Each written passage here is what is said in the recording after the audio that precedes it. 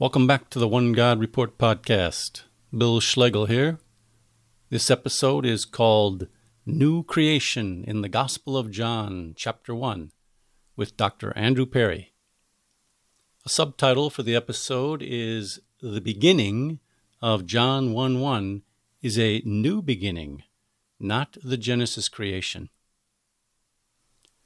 This podcast hopefully will be the first of a series in which Dr. Perry will explain reasons why the prologue of the Gospel of John is best understood to be introducing the new creation in the man Jesus, who is referred to as the Word in John 1:1.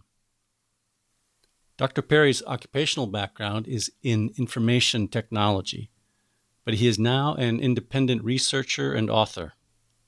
His PhD in New Testament is from Durham University in England.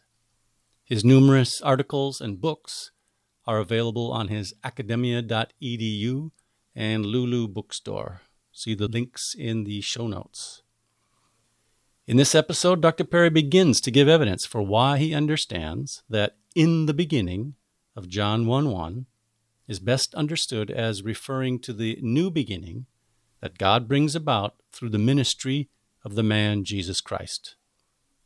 Dr. Perry explains that the author of the Gospel of John is reusing Genesis language to intentionally draw a comparison between the beginning in Genesis and the new beginning in Jesus. The man Christ Jesus is referred to as the Word in John 1:1 because in a parallel way to Genesis, things come to be through him, through God's Word. In Jesus' case, we're not talking about a material creation. Life came to be through Jesus. As John 1:3-4 explained, that which came to be in him was life, and the life was the light of men. So let's get to our interview with Dr. Perry. New creation in the Gospel of John. Dr. Andrew Perry, thanks so much for doing this interview today. I'm really looking forward to hearing your thoughts and comments on the prologue of the Gospel of John. Yes, nice to be here. Andrew, you've written somewhat extensively on the prologue. Let me just mention that first of all. You have a book called The Prologue of the Gospel of John, a Socinian Approach. And you've got a couple of other long articles specifically dealing with the prologue of the Gospel of John. And you have made these accessible to people on your academia account. Is that correct? That's where I got them all.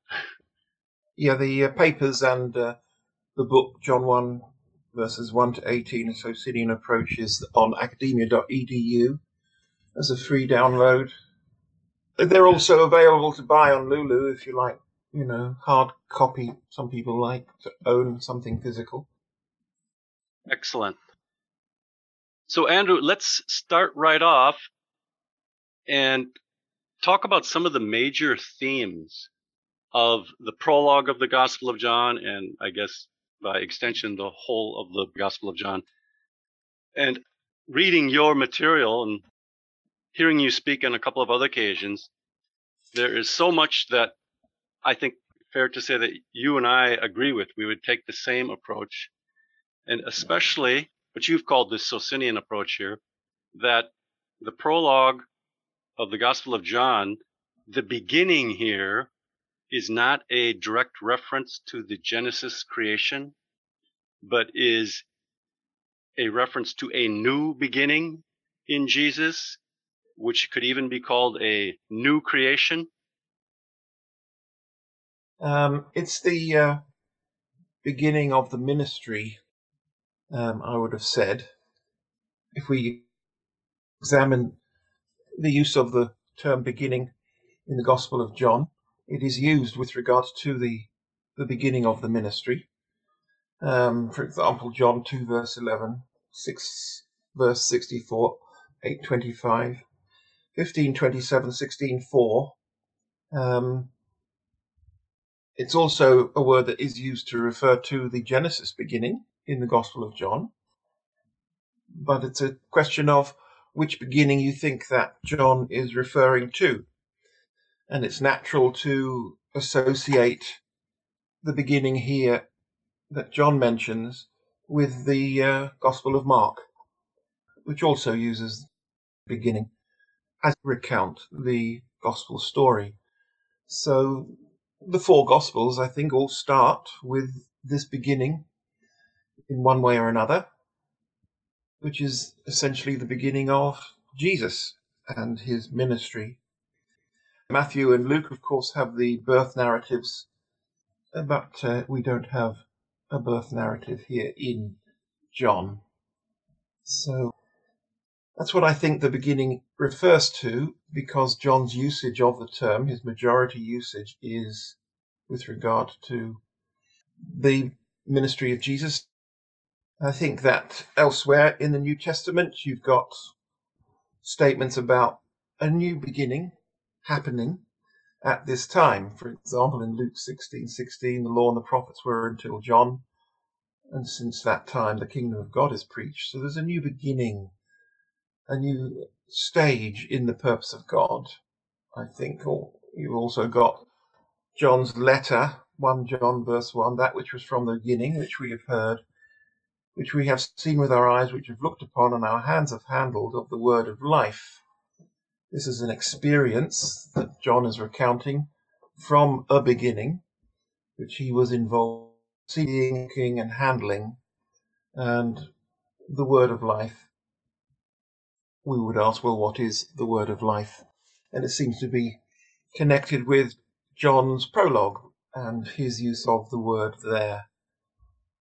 Other verses in the New Testament, Luke 1 verse 2 says that when recounting his gospel, that he had inquired of those who from the beginning were eyewitnesses and ministers.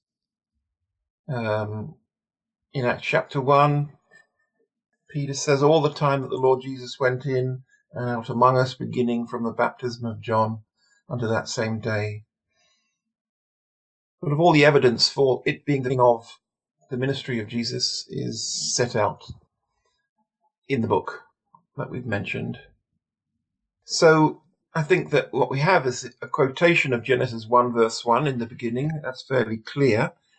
A, because it begins the Gospel of John and it begins the book of Genesis. And B, because it's an exact reproduction of the Greek Septuagint, which itself is an accurate translation of the Hebrew in the beginning. I'm aware that the Hebrew is contested. I go with the traditional reading of the Hebrew. In the beginning, God created the heavens and the earth. So John is reusing this language to compare what he's going to talk about, which is this new beginning, the beginning of the ministry of Jesus and the significance of that, with the Genesis beginning. And that's why we have the language. The alternative reading, of course, is to say, well, no, this is not right at all. It's just all about the Genesis beginning and not at all about the ministry of Jesus. And really what you have here is a fork in the road. You go down the beginning of the ministry of Jesus route, or do you go down it's the Genesis creation that's really the topic under consideration here. So you've got a fork in the road here. If you go down one of the forks, you take a completely different approach to the prologue than if you go down the other fork. So just to clarify then, you see a comparison here, or a parallel, would that be a fair way to say it, between the book of Genesis creation and the Gospel of John, and that parallel is intentional by the author. Fair to say? There are comparisons to be made. Yes. What John is picking up from Genesis chapter 1 is, of course, the pattern of God speaking and what he speaks coming into existence or coming about, happening. So, and God said, let there be light, and there was light. And John is seeing this whole series of "and God said" utterances in Genesis chapter 1, and this is giving his background to what he means when he says in the beginning was the Word. So he's drawing on that background in Genesis. And the second point I would make, of course, there are some Genesis motifs being used in the prologue, such as light and darkness. He's not talking about the material creation here, but he's going to go on and talk about a spiritual creation. And that's the sort of comparison and parallel to make. Very good. So you often refer to the prologue's description as a new creation, even though the idea of that specific term is not found in the Gospel of John, the new creation. But you see it implied here, you see the parallels here, so you're not shy about using new creation terminology here. No, I'm not bothered about that. Somebody can come along and say, look, it's not a term that John uses, it's not an expression of his in the prologue or in the gospel, and so you can't really go about using it. But it's really a question of, how closely we can tie any terminology or expressions that we introduce, jargon if you like, it's how closely we can tie that to the actual text. So we must be able to tie it into the text, or else it'll just become sort of disconnected from the text, or it's something that we're just reading into the text. So yes, it always does come down to, well, exactly what do you tie the idea or the phraseology new creation into? And I would say that in the first instance we can tie it into John chapter 1 verses 3 and 4. In John 1 verses 3 to 4 there's an issue about where these verses should break, or where the sentences should break. In the King James it breaks in one way, but the early church fathers broke the two sentences differently, and they made the back end of John 1 verse 3 part of verse 4. And so the Revised Version offers in its margin that rendering that the early Greek fathers adopted, which was to say something like, that which was made in him was life, and the life was the light of men. So that's the reading of the Greek that I follow, and it's a pretty clear statement of creation, something being made, and it's also defining what is being made, and it's saying that which was made was life, and introducing that idea of life in him within the context of the New Testament writings as a whole is bringing in ideas of new life in Christ. And we would go to Paul, the Apostle Paul, to elaborate on the idea of new creation and new life in Christ. Mm-hmm. So whilst we don't have the term new creation in John's writings, we do have similar phraseology in Paul's writings, and I don't separate the two authors when it comes to explaining what's going on in John or explaining what's going on in Paul. I would use them together. I think that the apostles are there together in the same decades, part of the same ministry, and talking to one another. Mm-hmm. So I have no problem with using Paul to try and understand John, or vice versa. So I have no issue with the phraseology new creation as we use it with regard to the prologue. Mm. I think it's firmly rooted in verses 3 and 4. Mm. Many commentators, of course, see it in the back end of the prologue, or the middle part, which is, say, verses 9 through 13, about the sons of God and so on. They see the new creation there, but may not see it where I see it, which is starting here in verse 3 through 4. Also, Andrew, we have parallels, for instance, in other New Testament literature like the book of Revelation, where Jesus is specifically said to be the beginning of God's creation. Now, it doesn't use the terminology new creation, but in context, we can understand that Jesus was not created first in the book of Genesis. So when the writer of Revelation calls Jesus the beginning of God's creation, we see the parallel. This is a nice corollary with our interpretation of John's gospel and even Colossians chapter 1, where he is the firstborn from the dead, beginning. So I think it's also maybe worthwhile to point out when we speak of new creation, we're not talking about a dissolution or destruction of the physical universe as we know it, but that it's really a renewal. What other kinds of terms would be appropriate for this idea of the new creation? We're not talking about God starting over with the material universe or something like that. We're not, no. I use the phrase ongoing new creation because it's obviously logical to date the new creation from God's provision of skins to Adam and Eve after the fall, because that's when God started the work of redeeming man from the consequences of the fall. So his renewal of creation, or the new creation, begins there. Even though Christ was to come thousands of years later, that's why we would say, well, I would say of the new creation in John, that is about the ongoing new creation, which is why I tend to prefer saying that the beginning in John is about the beginning of the ministry rather than the beginning of a new creation. Oh, because it's still a process.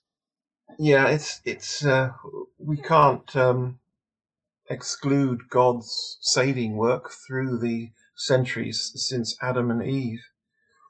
And his saving work is the same.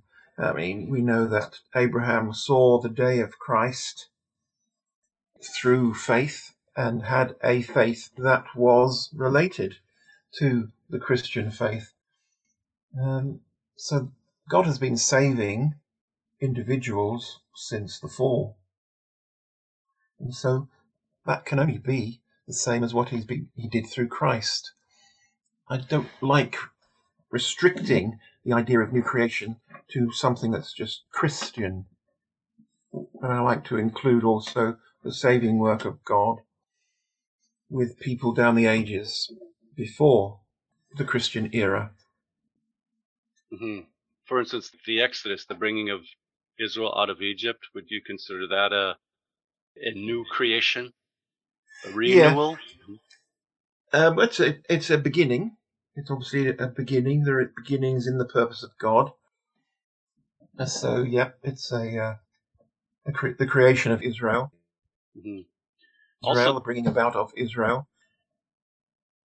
Also, too, Andrew, I think there are other ways in which we can see that God is at work in something new here in this gospel and the New Testament in general. And maybe we can talk about this more as we go along, but in the words of Jesus, in the deeds of Jesus, there's restoration, be it the restoring of a man's ability to use his legs, the restoring of sight, and ultimately resurrection from the dead. I think people tend to forget that this book is describing a man that died and was raised from the dead. That is new life. That is new creation, literally. So that, to me, is another reason to understand that the author is introducing the idea of new life, as you briefly mentioned there in verses 3 and 4, new life in the man Jesus Christ, and through the man Jesus Christ. Yeah, that's pretty much clearly stated, as I say, in John 1, verse 3 to 4. It can't be any clearer, really. I mean, I know the alternative readings. You can have commentators say, well, it's talking about in the word as an abstract entity, there was life considered in an abstract way. That would be an alternative proposal. But within the New Testament, it all seems so much more down to earth and involved with the man Jesus Christ, this life. We will stop here for now and look forward to the continuation of our discussion when Dr. Perry gives reasons for why the man Jesus is called the Word, the Logos, in John 1:1. And how can we understand that a human person is being referred to when the author of the Gospel said, quote, "And the Word was with God, and the Word was God." Yishma'u anavim v'yismachu. The humble will hear and rejoice.